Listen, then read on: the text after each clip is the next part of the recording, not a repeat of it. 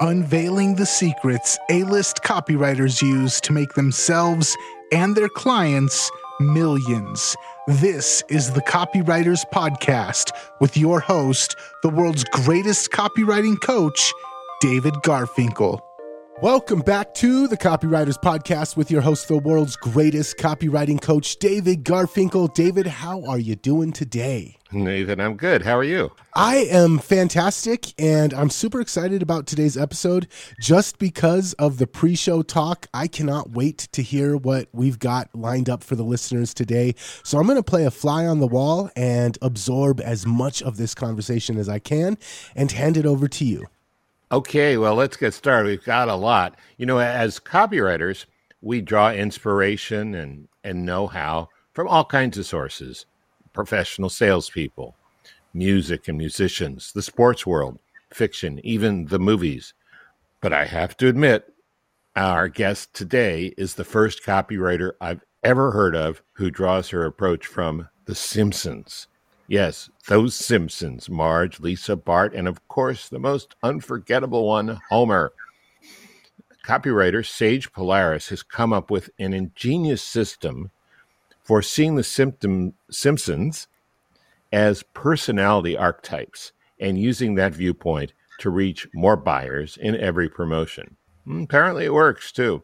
Today, she'll tell us how she used her system to write copy for a $1.25 million launch.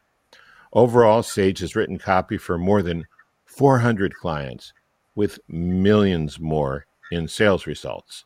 Now, getting your copy to that level of performance is rare enough in and of itself, but bringing it into the frame of everyone's favorite cartoon, Dysfunctional Family, is unique, it seems to me. So, before we take our little trip to Simpsons copywriting land, let us remember copy is powerful. You're responsible for how you use what you hear on this podcast.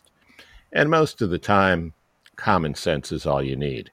But if you make extreme claims and/or if you're writing copy for offers in highly regulated industries like health, finance, and business opportunity, you may want to get a legal review after you write and before you start using your copy. My larger clients do this all the time. So, Sage, welcome and thanks for being here. It's my pleasure. I'm excited to join this pantheon of legendary talent that you've had on your podcast. How many episodes deep are you now? Like hundreds? Yeah, I think this is 267. Amazing. And I'm grateful to be 267. Well, I'm grateful you're here too. And you know what? I saw just this morning, GQ has come out with an article that says The Simpsons is America's most influential sitcom. So I love the fact that you have picked a framework that is going to be so universally familiar. Now, I'm sure there are some people who, being stick in the muds, will refuse to admit that they've watched episodes of Simpsons when no one else is watching them. But just about everyone knows what it is. So let's just start with your system. How do you use these four main characters to classify buyers or prospects? Yeah, well, it just was dawning on me as you were saying this, actually, as I get into the system, is that show has been running for more than 2 decades. And I don't know many shows that can say that. They may be the only one, right? So I'm also realizing in my favor that who doesn't want that kind of longevity, especially in such a fickle industry, right? So we can learn from that as well. And so what I wanted to share with everyone today is specifically how you can apply this to your own copywriting, what they've done with these characters that you mentioned. And I did choose it because it's universal. I am a subculture girl, but I actually love that everyone knows what the show is. So that's why I chose it in the first place. That being said, there's something that happens with these 4 characters that you may or may not be conscious of. And it's funny, like as I share the system, you'll probably realize if you're a copywriter or if you want to use this to write your copy and you don't consider yourself a copywriter, you'll realize that you are doing some of the cues that I'm going to share. You may have not been aware of it yet. So getting into it, let's start with Homer, who is the character on the show who's kind of like the party guy. He's the dad, but he's also like so fun to be around. So when I'm writing copy, I like to think about these 4 buyer types represented by the characters of The Simpsons. So Homer is the fun-loving decision maker. When he lands on your sales page, or he reads your Facebook ad, or he reads your email, he's the one who's looking for the fun music, lyrics, puns, things that catch his attention and keep him engaged. My friend is a Homer of the world, so they're the yellows. And it's based on DISC, really, like the 4 personality types from DISC. So if you're familiar with that, you'll know that, based on your personality type, people usually talk about it in regards to like hiring in their business or making sales. But I've talked about it specifically for copy. And so the Homer is the one who I gave my phone to my friend once. And I was like, hey, look at my sales page that I just created. And she was scrolling through on mobile. And I noticed like, when her attention would kind of wane, what kept her scrolling was when I had funny like things in the copy, like music, lyrics, or puns, or those things. Like it kept her engaged and got her to look at the entire sales page, which I was proud of because I knew her personality type. I was like, I don't think she's going to make it through this whole sales page because it can be rather long. That's great. Yeah, so it makes it really fun. And then, even in my emails, I'll put GIFs.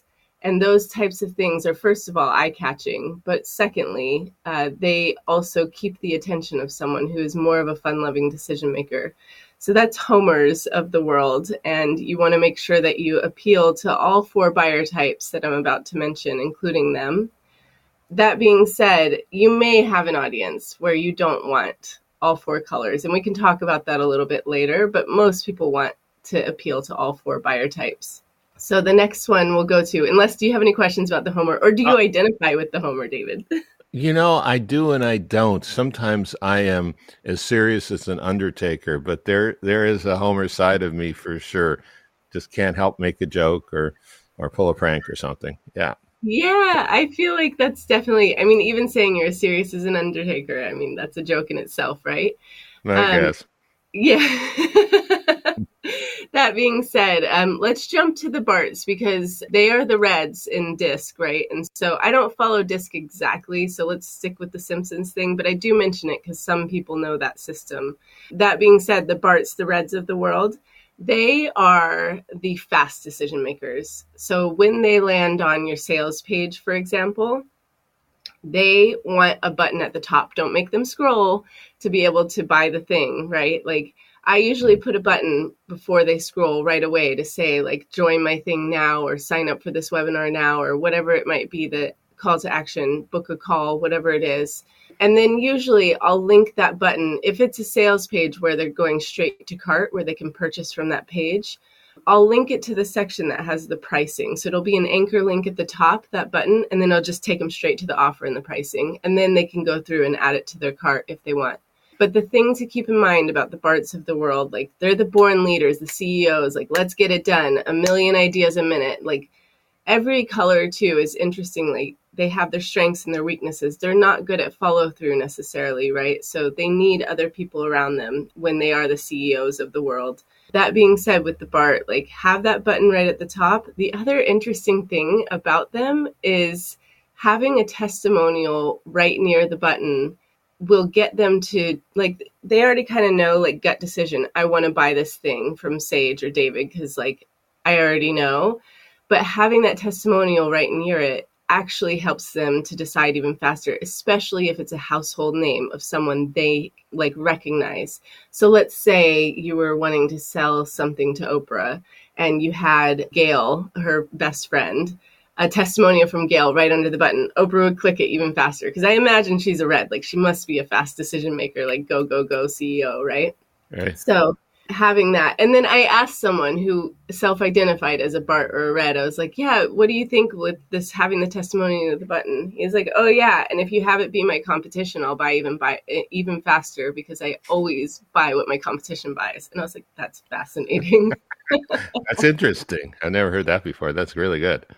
Yeah, it was so cool to get into the mind of these people, right? Yeah. That's the other thing about using, I mean, what's more innocuous and non-threatening than a cartoon, which isn't even real people? So it seems like you can get people really to open up a lot when you're talking in this framework, because their guard is down. They're just, sort of in a relaxed, casual mode. It's like they've had a couple drinks, even if they're stone cold sober. I love it. Yeah. And it's like you instantly can start to rethink how you're writing your copy. In fact, I taught this once in a room, and I was at someone's private mastermind, Rick Mulready, and he asked me to come teach. That was a wild experience in and of itself. But as I was teaching it, someone was editing their Facebook ads. And in fact, Wow. It kind of ties into, it was cool to see like instant action being taken. It kind of ties into that whole, well, it does tie into that whole, like having that 1.25 million launch, because that person was in the room instantly editing as I was talking. And then he said nothing to me while I was at the event. He wrote me when I got home, like I was back at my copy headquarters here in Los Angeles.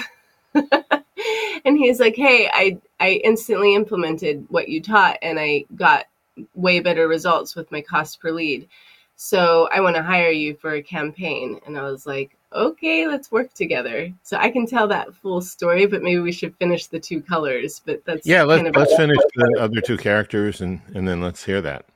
Yeah. So Marge is the blue. She's the deep connection decision maker. So for example, since we're talking about sales pages, when she lands on a sales page, she's looking for those deeper connection points through your story. She also loves strong branded visual imagery and copy that kind of weaves the imagery with the language, right? So she loves that experience of feeling deeply connected to you through those particular things. So you really want to appeal to the blues, the Marges of the world, with having beautiful images. And, it's like I work with a lot of personal brands, so they're very visually driven people anyways. So really the blues love those kinds of touch points on even an ad. Like I have an ad where there's a pin under my nose. And I'm making I saw that on your website. Okay. That's kind of ballsy, actually. Yeah. Oh, good. But like the Marges, literally, I've had women who identify as like the blues Marges of the world. She's like, that is why I hired you, because of that picture, which was taken by Misha Hetty, who's an incredible copywriter and photographer, by the way. Okay. Yeah. So those are the blues of the world. Do you feel like you have any blue in you, David? Oh, yeah. I mean, we talked about this before. In fact, you identified me as mainly blue with a little bit of red. So I dressed appropriately today. You really for did. our viewers. Oh, yeah, I'm really into it. But, I can also see some Homer in me. I can see all four. And maybe that's just because I've done a lot of introspection and I'm introverted. But, I definitely see some Lisa in me too. I think I'm mainly Marge, David the Marge. Okay. I love it. It's so good. So yeah, that's the thing. Like we have all four colors in us, and we change colors based on who's in the room, the type of buying decision that we're making. The price point makes a difference.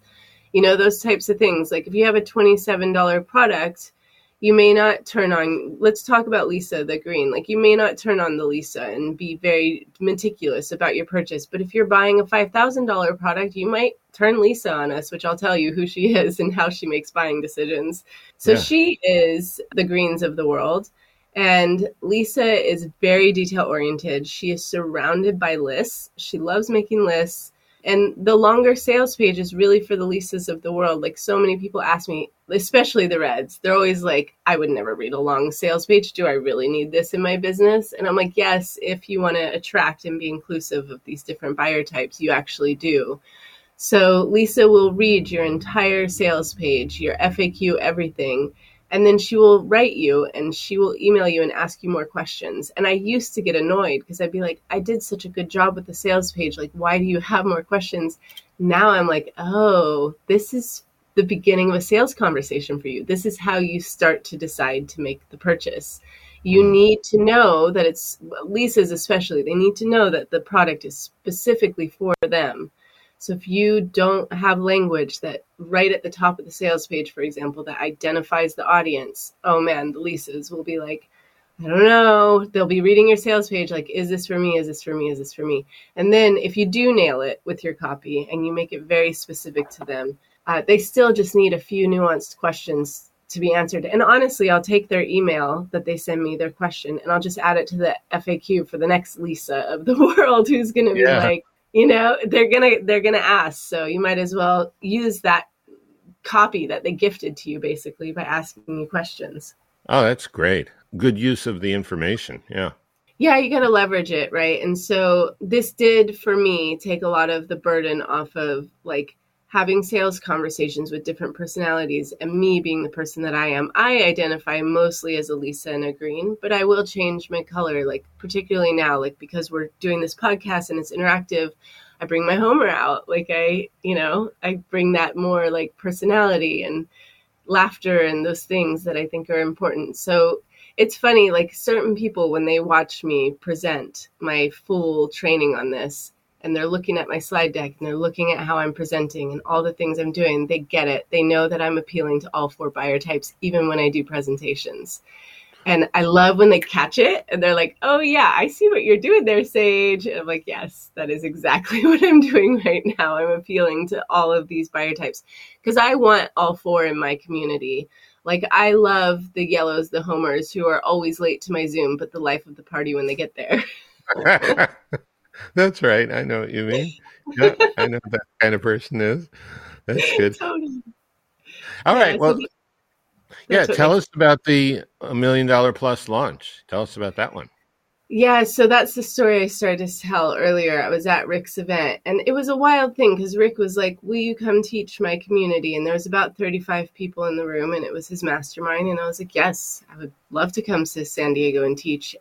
But they forgot to tell me who else was speaking at that event. So it was me, Amy Porterfield, Pat Flynn, and James Wedmore. And I was like, well, you could have mentioned who the other speakers were. And then I got there, though, and this one client of Rick's like instantly started making changes to his copy, contacted me and said, hey, let's do a campaign. So our first campaign, we did 1.25 million in a single launch. And it took us about 6 weeks of preparation. And I knew the misunderstanding that they had about their brand immediately because they were making their corporation kind of like the face of the business, right? Like this corporate identity. And I was like, no, you got to make the CEO the face of your business and have the emails come from your CEO as part of the sales process. So instead of like, let's just use an example, lead pages sending me an email, I was like, no, you want the CEO to be sending the email as though it is from them. And of course, he was approving everything as we were writing the copy, but we were writing in his voice and using way more video of him. So all of these little touch points, we did a webinar. We got 133,000 webinar registrants, which was phenomenal, but broke everything. Yeah, of course. It was an awesome problem to have. That's what I kept saying to his team that I was working with. Like, this is a great problem to have. We will get through this. And then we sold an $11 per month subscription and we got 1.25 million in sales, which also broke Infusionsoft because they were using that as the gateway to get through to it. It was just the whole thing. But wow. I loved that project, and it was showing the power of like this Simpsons method or policy for, closing more clients. We made sure that we appealed to all 4 buyer types, and we made sure that we used the CEO as the personality of the brand instead of just some made up name of their company. That's really great. So how do you know when to write to all 4 Simpsons, and how do you know when to write to just 1 or 2 buyer types? That's a great question. So let's say your company, like you're a coach for CEOs, right? Like in that case, you only want reds in the room, right? Like the Barts of the world. Because if you put Lisas and Greens in a room with a bunch of Barts, they'll eat the Lisa alive, to be honest. Like they're so fast, they're so go that it would just slow the whole room down. And there's nothing wrong with the slower decision makers, but you need to be aware of that when you're building your audience. Like, who do you want in the room, and make that conscious decision about who you want to appeal to. So for those particular clients that I have that only want to lead other CEOs, they're like a trainer for CEOs, don't appeal to those other buyer types. Keep your sales pages short. Have the call to action button right away. Like, do all those things that really appeal to the Barts of the world, and forget the rest, because we get so distracted by what works for other people. And I often have to remind them that, like, your brand is not someone else's brand. You might see them doing something, and first of all, you don't even know if they're just testing something to see if it works or if it's actually proven. But second of all, if you're not considering the people that you actually want in the room, then you're making a huge mistake here. And the other thing about, like, let's say you want to attract CEOs and train them specifically, you've got to be 100% yourself and show up exactly who you are, because they pick up and sniff that out right away and they won't buy. You have to really be sure of yourself for that type of community to buy from you. Okay, that's really good. And let's get beyond sales pages to paid traffic, to organic traffic, to your Facebook group, things like that. I mean, how does this all fit in with that? So for me, like, I have 75% of my audience comes from organic traffic and 25% comes from paid traffic. And I will say that 25% paid traffic can be quite fickle with my launches. Like, 1 year it'll work, and then Facebook will change something, and then and Instagram will change something. And the next year I'll have to tweak it and get it to work again. So that being said, like, I think the paid traffic muscle is overflexed, honestly. So I'd rather focus on organic traffic right now and talk about what I've been doing there. So I am a part of quite a few Facebook groups that allow promotion. Either you pay to be able to promote in there, or they just generally allow people to promote their business in there. So I go in when I'm getting ready. Like, for example, I have a May launch coming up. So my main job is to go in and give value to these groups. I'm not always trying to get them to buy something or to take the action, like sign up for my beta filming. Sometimes I'm just going in there and I'm appealing to those 4 different color types. So in a Facebook group, for example, with the Marges, I'll tell a deeper story about my business and maybe leave them off with an instructive thing that they can immediately use strategically in their business that I've proven in my business. So it'll be a longer post, and the image has to be on point for those blues, the Marges of the world, right? So maybe the pin under my nose or a picture of me. I live in LA. I get really cool photos. Like, I have a picture of me with books above my head. It's like an arch of books at the Last Library in downtown LA. I'll use something like that because I know it'll catch their eye, and then they can't resist the story. That's really good. Well, we're just about out of time, but you have a special offer about increasing email open rates, right, for our listeners. Yeah, I would love to share that. Thank you, first of all, for the opportunity to share it. So If you have an email list and you've ghosted them, because that happens to the best of us, I have a triple email open rates. And if you go to sagepolaris.com/DavidRocks, sagepolaris.com/DavidRocks. Wow, I love that. Why do I love that? I don't know. It sounds so nice. It's so good. So if you go there, there's 3 emails that you can copy, paste, and personalize.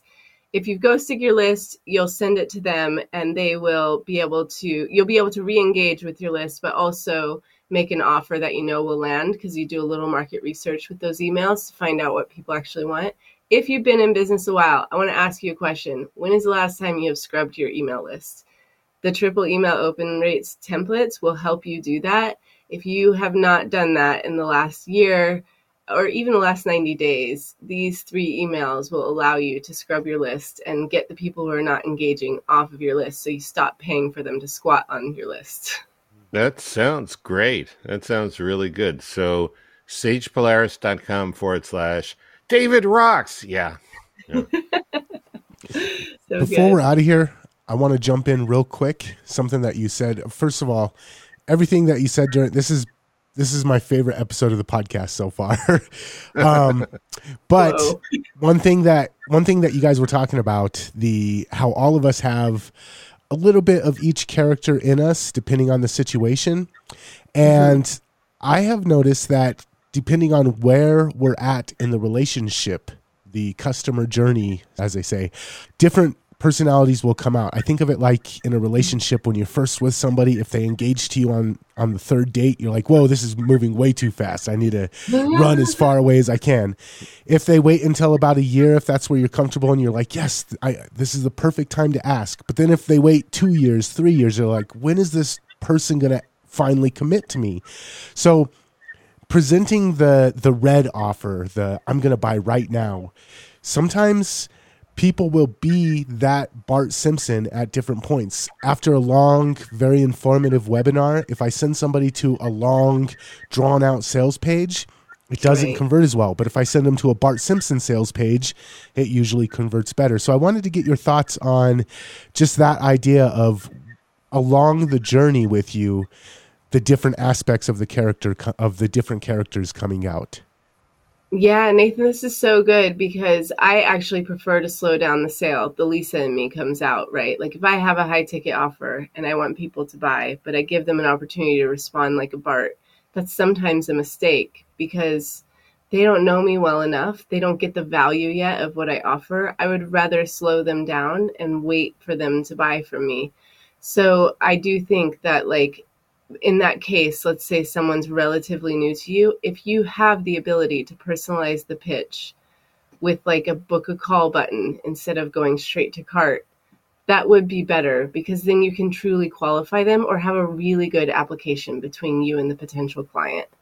Because without those pieces, I found that like even if they say yes and they work with me and let's say they buy my $10,000 VIP day as an example, if they don't know me well enough and I don't know them well enough, that often ends in shambles. And I don't want that for me or them. Like I want people, we often think about, oh, I really want this sale. Like I want to make this money. But then what we don't think about is like, is this person actually qualified to work with me? Maybe I shouldn't be taking their money, right? Because I'm interested in being in business for another 10 years. I've already been in business for a decade. So I want another decade. And if I want that, it's repeat clients is a big part of that. So I think we have a responsibility to understand the buyer types and to sell to them responsibly. Nice. Okay. I'm just going to double that. This has been my favorite episode of the podcast so far. David, thank you so much for booking Sage as a guest. And one more time before we're out of here, where can people go if they wanted to get this triple email offer that you've got going on? The best link on the planet, sagepolaris.com/DavidRocks. Nice. And if you enjoyed this episode and you want to catch more episodes just like this one, maybe not quite as good, but very close to as good as this one, make sure that you're subscribed over at copywriterspodcast.com. And until next time, we will catch you later. Catch you later. Bye, everybody. Thanks, Sage.